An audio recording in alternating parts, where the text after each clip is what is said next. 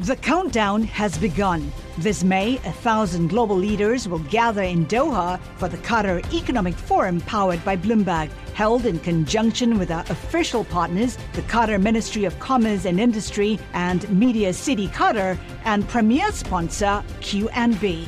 Join heads of state, influential ministers, and leading CEOs to make new connections and gain unique insights. Learn more at QatarEconomicForum.com. Live from our nation's capital. How do we reopen this economy? The latest on how this pandemic is impacting farmers. What does this do for the United States' relationship with China? Bloomberg Sound On. The insiders, the influencers, the insights. We're responding to this crisis, and manufacturers are stepping up like never before. We're looking at 70 candidates for different vaccines. How do we make sure a pandemic of this scale never happens again? This is Bloomberg Sound On with Kevin Cirilli on Bloomberg 99.1 and 105.7 FM HD2. How's the economy going to recover? Plus, President Trump now trailing in key swing states. What can the administration do to turn it around? And what are Democrats going to do to keep him from getting momentum? And Jason Kelly, Bloomberg's very own Jason Kelly, my previous boss. Yeah, he used to be my boss. Now he's interviewing LeBron James. LeBron! We're going to hear from that interview exclusively for Bloomberg's Jason Kelly. He interviewed LeBron James. We're going to play it. Got to play it. Got to play LeBron. Lots to get through, including LeBron James. You don't want to miss it, folks. It's like a business week special with LeBron James. Only right here. Keep it locked. Listen, it's my godson's 4th birthday. Petey Nicks! Happy birthday, buddy. And as one of our producers on the show just said to me before we got ready, Matt Shirley, he goes, Kev, you're going to be able to tell your godson that you passed to LeBron James. So without further ado, ladies and gentlemen, Bloomberg Business Week's Jason Kelly's exclusive interview with LeBron. Roll tape! LeBron, it seems to be a moment where we're all viewing activism in a much broader sense. And I wonder, as a longtime activist, as someone who calls back in the interview that you and I had, the three of us had in February, you talked about Muhammad Ali, an amazing activist in his own right. Now, activism is something that we see everywhere. Is this a moment, a special moment, and an important moment for activism in your mind? I think it's a special moment in the sense that you can be heard. Activism and activists have always been around, but people had a closed ear and a closed mind, and didn't want to recognize and didn't want to hear and didn't want to be knowledgeable about what they were speaking, where they were coming from, the passion that they were speaking with. Now it's being heard. People can be heard. Black Americans, African Americans, can be heard. Both men and women can be heard of what they're passionate about and the calling for help and the calling for we're just tired. So, I don't want to say activism is something that's, now everyone's doing it. No, it's always been around. But, in the case of George Floyd, in the case of so many other innocent lives being taken away, they've put up a stand and now, we're being heard and everyone is being heard, not only, from what Muhammad Ali was saying, there's so many that came before him and so many after him, but even the local people, the people in the community, because those are the real ones, the people that's in the communities that's living and walking those streets and being racially profiled and being judged every day that they walk in their cities. They're the ones that need to be heard, and they're being heard right now, and it's great to see. And so what does it feel like in Akron? I mean, you talked about Los Angeles a little bit, but, you and Maverick have said often that so much of what animates you started in Akron. You guys met when you were children. And I wonder how this feels there, LeBron. No, absolutely. We always recognize where home is, and home base, it starts there. Having my I Promise school here, and understanding the level of importance with my kids. And, when the pandemic, when COVID started, it was kind of heartbreaking because I knew that my kids would have to leave the school. We had to shut down our school for a period of time. And I understand how important structure is and hands-on is with my kids in my school. So, that was very troubling times for me and troubling times for our faculty members and everyone that had to do with the IPS, because, we're so used to having our kids and we know how important having them in the classroom and having them underneath our wing and our guidance. So we're always paying attention to our hometown and listening to the people, listening to what's going on there. So that is constant every single day, no matter, me and Maverick living in Los Angeles. We have hands on and our ears to what's going on in our hometown of Akron, Ohio as well. Maverick, one of the things that you did during the pandemic that was forced by the pandemic was graduate together. Tell me why that was so important and what was different about it and what it represented for Spring Hill and what it says about the opportunity. Yeah, obviously the pandemic unfortunately forced all of students back home. And as LeBron said, unfortunately the students at a school like I Promise, the school is, for a lot of those kids, the safest place and where they get the most structure, because home is tough. And especially for seniors, right? High school seniors who didn't, get the chance to graduate and walk across the stage and get the diploma, which is a big moment for all of us. And even a person like me, it's the only graduation I've ever had, right? It's the only graduation LeBron's ever had. So it's very memorable and it's an important moment in everyone's life. So at the company, we got approached by partners to come along and produce Graduate Together and do it with Lorraine Powell Jobs Company. And it was just important that we really over-delivered for those students, for those kids. It wasn't about us. It wasn't about the networks. LeBron did a fantastic job hosting. We were fortunate enough to have President Barack Obama deliver the commencement speech. But it wasn't about LeBron. It wasn't about Obama. It wasn't about us as a company. It was about creating a special, memorable moment for those students, just like we got the chance to do when we actually got to experience it live. Unfortunately, they didn't. They had to do it in their living rooms with their families. And that's what made me very happy and proud, is all the texts that I received from families and parents who said that was a special moment for my graduating senior. And now they at least have something they can remember it by. And we did a T-shirt. We wanted to make it as special as possible and do it in the Spring Hill way, which is bring it to life as a show on network TV. We did an after party on Uninterrupted's Instagram live channel, and we brought a product. So we wanted to really give them a full 360 moment, so they felt very memorable and something they could always remember, just as though if they could do it live and in person. And LeBron, we move from that to More Than a Vote that was launched officially this week. What does success look like for More Than a Vote as you look toward November? I think success looks like educating the people that's on the grounds in these cities that we're tackling. We've had voter suppression for so long. People not understanding how they can vote, where they can vote, if their vote really counts. In the Black community, you always hear go out and vote, but what you don't understand is who am I voting for? Where can I vote? How many people am I voting for? What does these votes mean? What do they stand for? So the education side is what we're most proud about.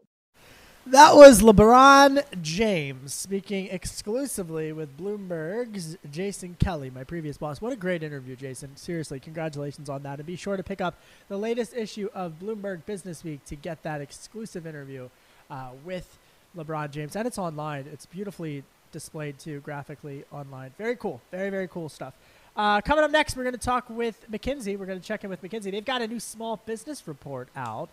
What can policymakers do bipartisan-wise to help small businesses? Small businesses are taking the brunt of this economic downturn. We're going to check in with McKinsey and then our very own Bloomberg's Tom Orlik about where the economy's headed for the rest of the year. Download the Bloomberg Sound On podcast on Apple iTunes at Bloomberg.com or by downloading the Bloomberg Business app.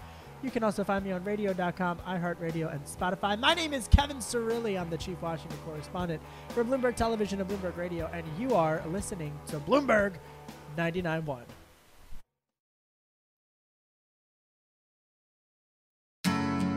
This is Bloomberg Sound On with Kevin Cirilli on Bloomberg 99.1 and 105.7 FM HD2. I'm Kevin Cirilli, Chief Washington Correspondent for Bloomberg Television and for Bloomberg Radio. I want to focus on small business because coming up on the program, we're going to check in with Tom Orlik, Bloomberg Economics Chief Economist, and he's the author of the new book, China, the Bubble That Never Pops. And then we're going to check in with Frank Massano about oil and gas and energy.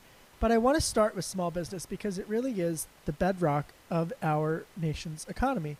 And Deepa Mahajan, partner at McKinsey & Company in San Francisco, is joining us on the line, and she's the co-author of the Small Business Research and McKinsey's new report on small businesses.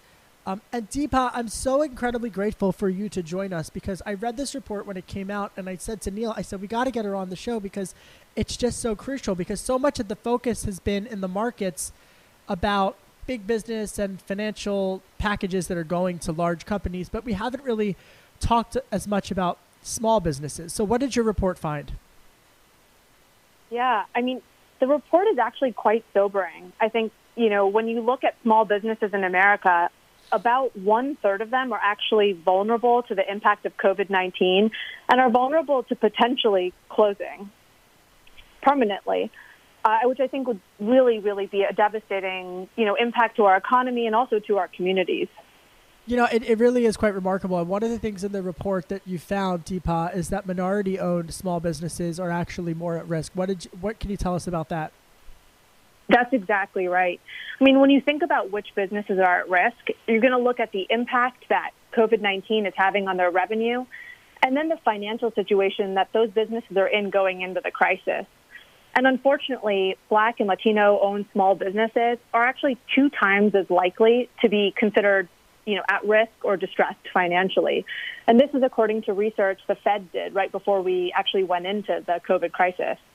So why is that? Why is it that minority-owned businesses are more at risk in the small business? Is it because they're primarily in what type of sectors? Yeah, it's really, I think, a multi-sided story. First is that when you think about the industries like food services, accommodations, hospitality, you actually see a higher share of those businesses owned by minority small business owners. And those are the exact industries that sit at that tough intersection of being more vulnerable to the crisis because of the revenue shock that's happening, as well as just being kind of industries with slimmer margins and sort of tougher financial resiliency components. And then I think secondly is just, we've also historically seen a troubling limited access to credit that compounds that underlying health challenge that minority-owned businesses face. So McKinsey's Deepa Mahajan's on the line. And folks, if you're just joining us, they put out this small business report. And by their estimate, based on analyzing surveys of small business owners, get this, 1.4 million to 2.1 million employer small businesses could close permanently. Wow. And there are 1.7 million small businesses that employ 20 million workers and earn 12% of U.S. business revenue in the sectors that are most vulnerable. One of the things in the report that your report does is you actually look at the different states. What are some of the states that are going to be hardest hit by this from a small business perspective? Yeah, I mean, what we're really seeing is that the states that have the highest impact from COVID are really correlated with those where we see the highest amount of vulnerability. So if you think about, for example, New York or some of these other states that have really had to shut down in a fairly dramatic way, Michigan, New Jersey, the highest percentage of vulnerable small businesses are also sitting there because, frankly, it's been hard to make revenue.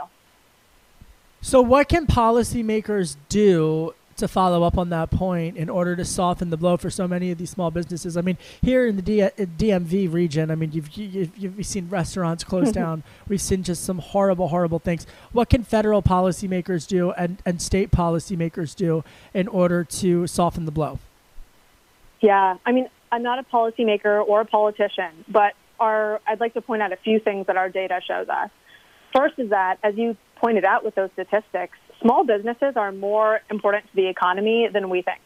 As employers, they provide employment to millions of people. They are unique opportunities for wealth creation and upward mobility. They are multipliers in our economy as suppliers and customers. And like you just said, they're also just the places many of us like to spend our money and are core part of our community's lifeblood. As governments and business leaders start to think about what they're actually going to do to help small businesses, I think they've got to, start to consider, just like many of the policymakers we're seeing are looking at, how do you help with short-term recovery, and then how do you start investing in small businesses in innovative ways that can build their longer-term resiliency, right? Only 35% of small businesses even went into this crisis in a healthy financial state, which is the thing, we will need to change, not just in the short term, but in the long term. That's remarkable, and that bears repeating. Only 35%, folks, of small businesses entered into this crisis financially healthy, financially fit.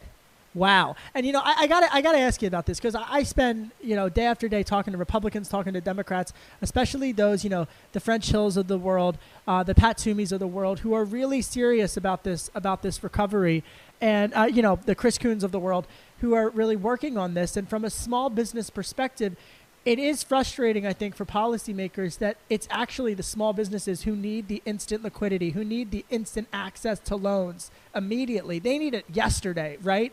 But because, for whatever reason, it's more difficult to get them access to these financial services programs, and it's easier to funnel it into the big businesses. Can I ask you, based upon the policies that you study, that you know about, or just from maybe how other countries have done this, is it possible to speed up the relief effort to somehow inject it immediately for small businesses who, as you rightly point out, aren't as financially fit or being able to stay viable in the long term as big companies are?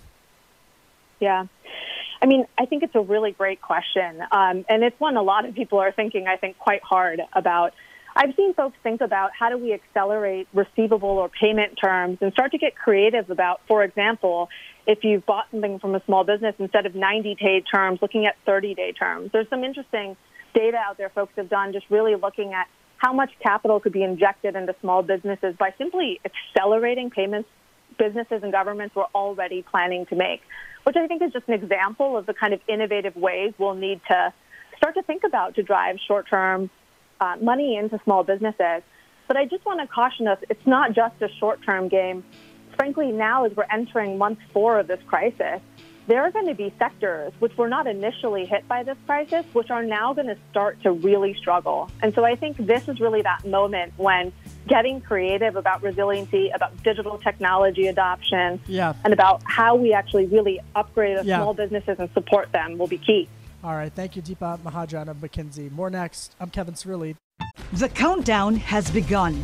This May, 1,000 global leaders will gather in Doha for the Qatar Economic Forum powered by Bloomberg, held in conjunction with our official partners, the Qatar Ministry of Commerce and Industry and Media City Qatar, and premier sponsor QNB. Join heads of state, influential ministers, and leading CEOs to make new connections and gain unique insights. Learn more at QatarEconomicForum.com.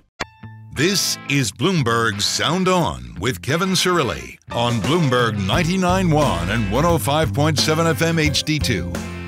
I'm Kevin Cirilli, Chief Washington Correspondent for Bloomberg Television and for Bloomberg Radio. Let's go over some local headlines of the day. Stocks rise in volatile trading. Oil snap slide.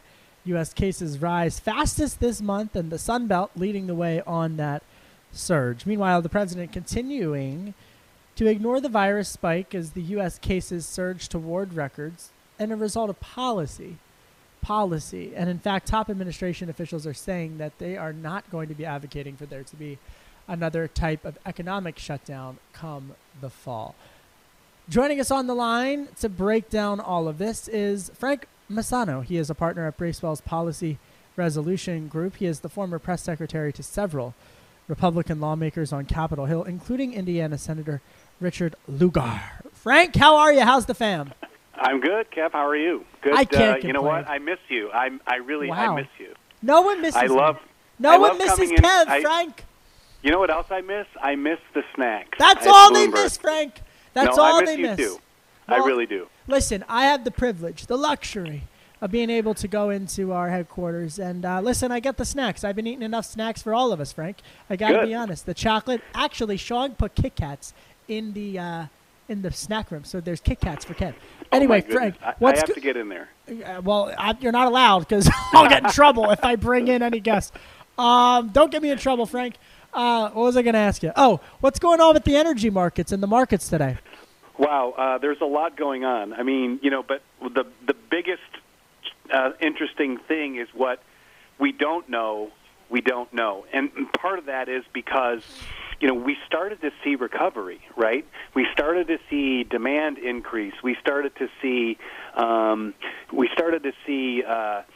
people starting to drive again. We started to see people get on airplanes. Again, we were only 20% of capacity from where we were last year, but that was a massive uptick of where we were in March or in April. So we started to see all of that progress going forward and people starting to move again and, oil starting to come back and demand starting to rise. But then again now, we've seen a second, well, it's not really a second wave, but it's an expansion of the virus into places in the Sun Belt, as you said, and in Florida and other places. And there's a real question as to what kind of an impact that's going to have on this, this little tick up we've had, especially if a state like Texas, where most of the energy industry is based, is again forced to kind of lock down again, which the governor is starting to talk about in areas like Houston and Dallas and a lot of the suburban areas and where we have a lot of the energy industry based. So it's really interesting. We started to see that recovery. And who knows now where it's going to go, given the kind of numbers they're seeing in places like in Texas and in Florida and in places in the Sun Belt where you're seeing a lot of the cases increase. So it really is remarkable because prior to this, the geopolitics around the world, Saudi Arabia, Russia, really heavily influencing the U.S. energy sector and the response on that. And I guess I want to be delicate here in how I ask this question, but is there a concern that we could see some more international volatility target the United States energy sector at a moment when there is increasing uncertainty given the, as you pointed out, the rise in cases in some energy-heavy parts of the country? Well, I mean, I think that's always a concern, of course. But one of the things that we've seen is not only have we seen the demand start to increase and come back in people, and places like in New England and other places where the recovery still seems to be going forward, we're seeing that recovery happen there. I think so we will have some of that recovery happening regardless of what's happening in other parts of the country, although but the second piece of this is we were just starting to see some of the production decline start to slow down, right? So there are two sides to this issue, as you know. One is the demand side, which collapsed completely, people not driving, people not flying, people staying at home. The other side was the production side, where we basically had lots of workers basically shut out of jobs because there was too much oil on the market. Of course, early on that was helped by Saudi Arabia and Russia dumping extra oil into the market, right? Well, with the president and Congress and others putting pressure on them, that has slowed down. But we still have an overabundance supply out there too. So they're worried about that. Again, I think the biggest unknown and the biggest uncertainty is what will happen to demand in some of those big states in the Sun Belt. In Texas and in Florida, those are bigger concerns, I think, than any kind of international thing. We are seeing a little bit of some challenges with with some of the trade issues with Mexico. So earlier today, refiners sent a letter, and I know that Trade Rep Lighthizer has also been talking to Mexico about the trade traffic between Mexico and the U.S. And we send them a lot of gasoline, so a refined product. So that's another issue that's starting to bubble up too, and I think you'll see some of that come into the discussion as we go forward and discussions about the trade policy. So. I don't want to put you on the spot, so feel free to say no. You haven't. Have you been following the Venezuela issue at all? Not really. I mean, it's it's really hard to. I know that there has been some ships that have been sanctioned for supposedly carrying Venezuelan oil. But again, that's an outside factor compared to some of the big challenges we have going on right now with our own production capacity and then shut-in, in many cases voluntary shut-ins that people are using versus and the demand side slides we've seen and the worry that we may see more on the demand slide. Yeah. So those are much bigger challenges, much bigger concerns that we're dealing with right now in the immediacy than other issues like Venezuela and how many ships they're sending out. Frank Misano's on the line. He's a partner at Bracewell's Policy Resolution Group. I do want to ask you a political question, but I want to just put an endpoint on this conversation as it relates to energy sector. What does the energy sector want from federal policymakers, especially as we're staring down the potential of another economic stimulus and there's so much uncertainty, so much volatility right now in the marketplace? Yeah, the biggest thing that they want policymakers to do is just to stay out of the way, right? For good luck. You've seen on both sides of the Democrats and Republicans them trying to do things that would have a detrimental impact on both the demand side and the recovery and the production side and the trade issues. So I think for the most part, most of the industry at large would like the market to do its work, would like the market to levelize, would like to see demand come back. And when that demand starts to come back, you'll see the recovery start to happen, right? We started to see that already early on, and some of the evidence from EIA and this week's weekly report from API show that slide back up, right? Again, there's that uncertainty out there about what happens now as the COVID cases rise a little more. But the reality is, there's no trade barriers. There's no legal protections. There's nothing that Congress or policymakers could really do that the market isn't already doing. And I think that's what the message from the majority of the industry is. There may be some here, and you're seeing that too play out in a lot of the kind of aid that has been given to businesses generally, right? Businesses generally have been offered pay PPP loans. They've been offered the Main Street Lending Program. And, I'm sure a handful of energy companies have been engaged in those things too, but that's not anything specific to the energy industry, and that's not what the energy industry has asked for, right? They don't want anything specific. So I think the reality is they're hopeful that a do-no-harm policy is probably the best policy here that lets demand recover and lets production start to recover as well as the market comes back in many places, even with the uncertainty we see in the new states and the challenges they're facing. Frank Misano, appreciate the time, buddy. Thanks for checking in with us to give us the lay of the land in the energy market. That's Frank Misano. He's a partner at Bracewell's Policy Resolution Group. And coming up, we'll talk more policy and politics. I'm Kevin Cirilli, Chief Washington Correspondent for Bloomberg TV and Radio, and you're listening to Bloomberg 99.1.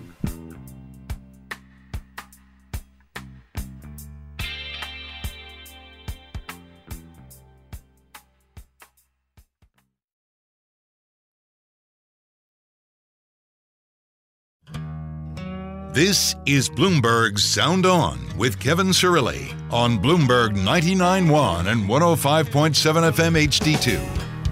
I'm Kevin Cirilli, Chief Washington Correspondent for Bloomberg Television and Bloomberg Radio. And earlier today on the Senate floor, there was a bipartisan resolution that passed condemning China's national security law cracking down on Hong Kong. Senator Josh Hawley, a Republican, tweeted out, "Today the Senate speaks with one voice. China imperialism will not go unchallenged." Joining us on the line is my colleague, Tom Orlik. He is Bloomberg Economics chief economist and author of the new book, China, the Bubble That Never Pops. Tom, congratulations on another book. I started reading it last night. It is incredibly, incredibly detailed and goes into the intricacies of the economic branch of the China Communist Party. And I want to ask you something because in the excerpts of the book that you shared with me, you say, you lay it out very clearly. Don't tell President Trump, but China is winning. Why do you think that? Well, let's think about how we're doing in the COVID-19 crisis, Kevin. And first of all, sorry, I should say, delighted to be on the show. Thanks very much for having me. Anytime. Let's think about how China's COVID-19 crisis. So China, of course, there are some really serious questions about how much information China shared as this crisis was kicking off, and if they were as transparent as they could have been with the international community. But if we bring the clock forward to where we are now, China has brought its epidemic under control. Its economy has bounced back. Factory output in China is now back above the level it was before the crisis. So I think China has demonstrated, in the face of this kind of extreme stress test, that they can move policy in the right way to contain the disease and to get the economy started again.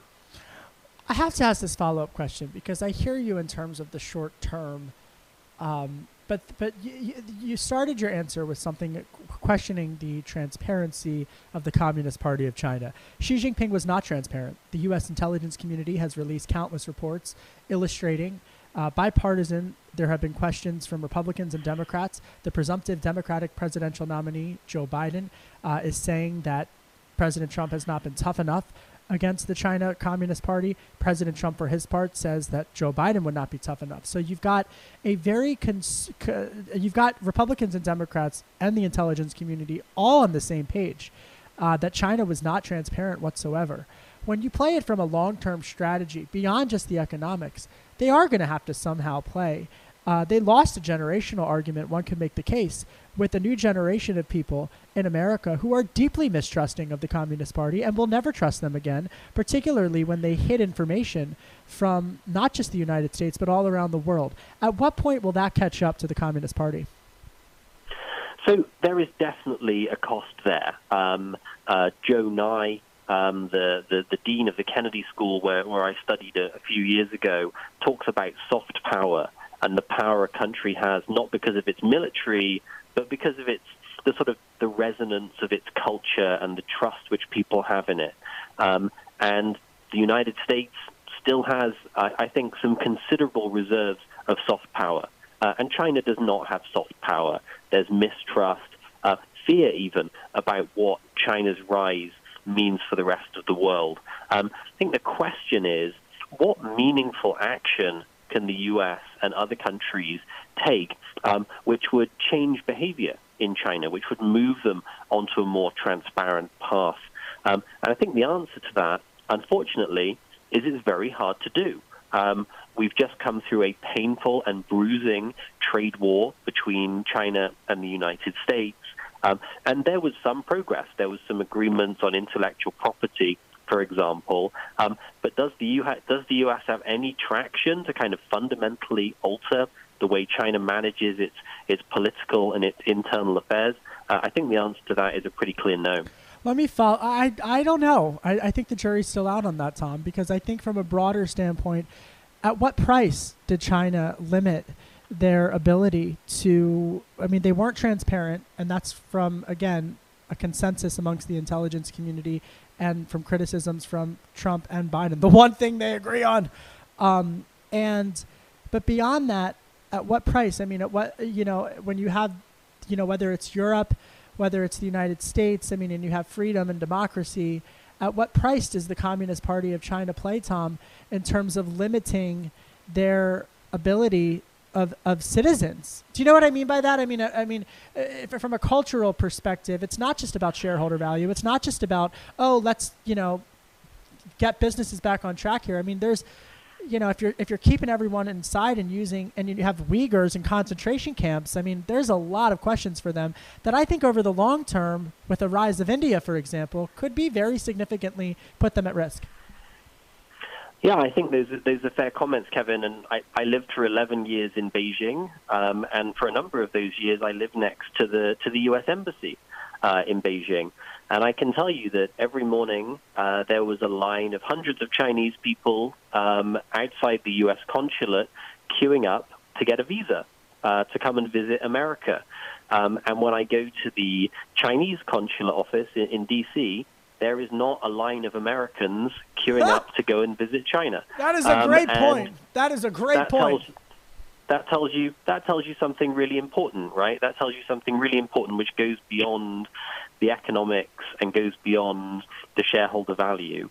But the point I kind of want to make in my book is, well, you know what? Because we have this negative lens through which we view China, because we view China through this kind of red mist of sort of difference between a democratic country and a market economy and an authoritarian party and a state-dominated economy, we miss the things that they are doing right. We miss the things that they are effective at in terms of managing their economic development, managing some of the risks in their financial sector. And because the U.S.-China relationship is really going to be the defining relationship of the 21st century, if we don't get it right in terms of understanding those things, then that's going to be a problem. Fascinating. Tom Orlick's on the line. He's Bloomberg Economics chief economist and author of the great new book, China, the Bubble That Never Pops. All right, Tom, let me ask you about the forecast for Q3 and Q4. You're talking about a stepped-up economy. Tell me what that means. So China's in this interesting position, right, because they've controlled their virus and they are ready to get back to work. Their factories are operational again. But what's happened? Well, the virus is spread around the rest of the world, right? So the U.S., many parts of Europe, many parts of Asia are either still in lockdown or they're slowly emerging from that lockdown. So you've got this interesting kind of divided world, right?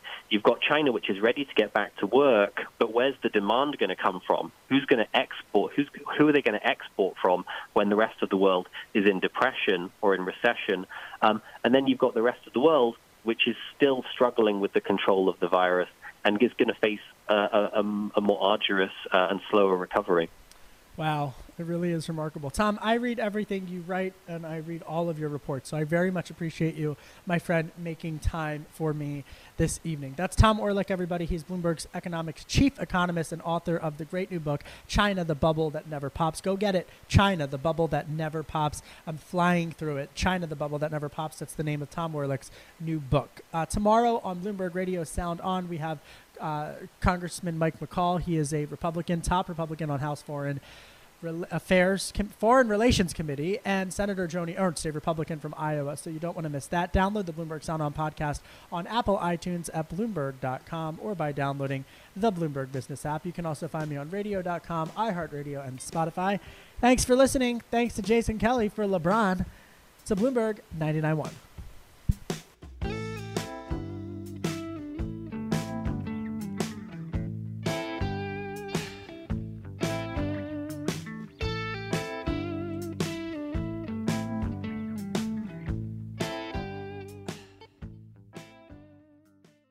The countdown has begun. This May, 1,000 global leaders will gather in Doha for the Qatar Economic Forum powered by Bloomberg, held in conjunction with our official partners, the Qatar Ministry of Commerce and Industry and Media City Qatar, and premier sponsor QNB. Join heads of state, influential ministers, and leading CEOs to make new connections and gain unique insights. Learn more at QatarEconomicForum.com.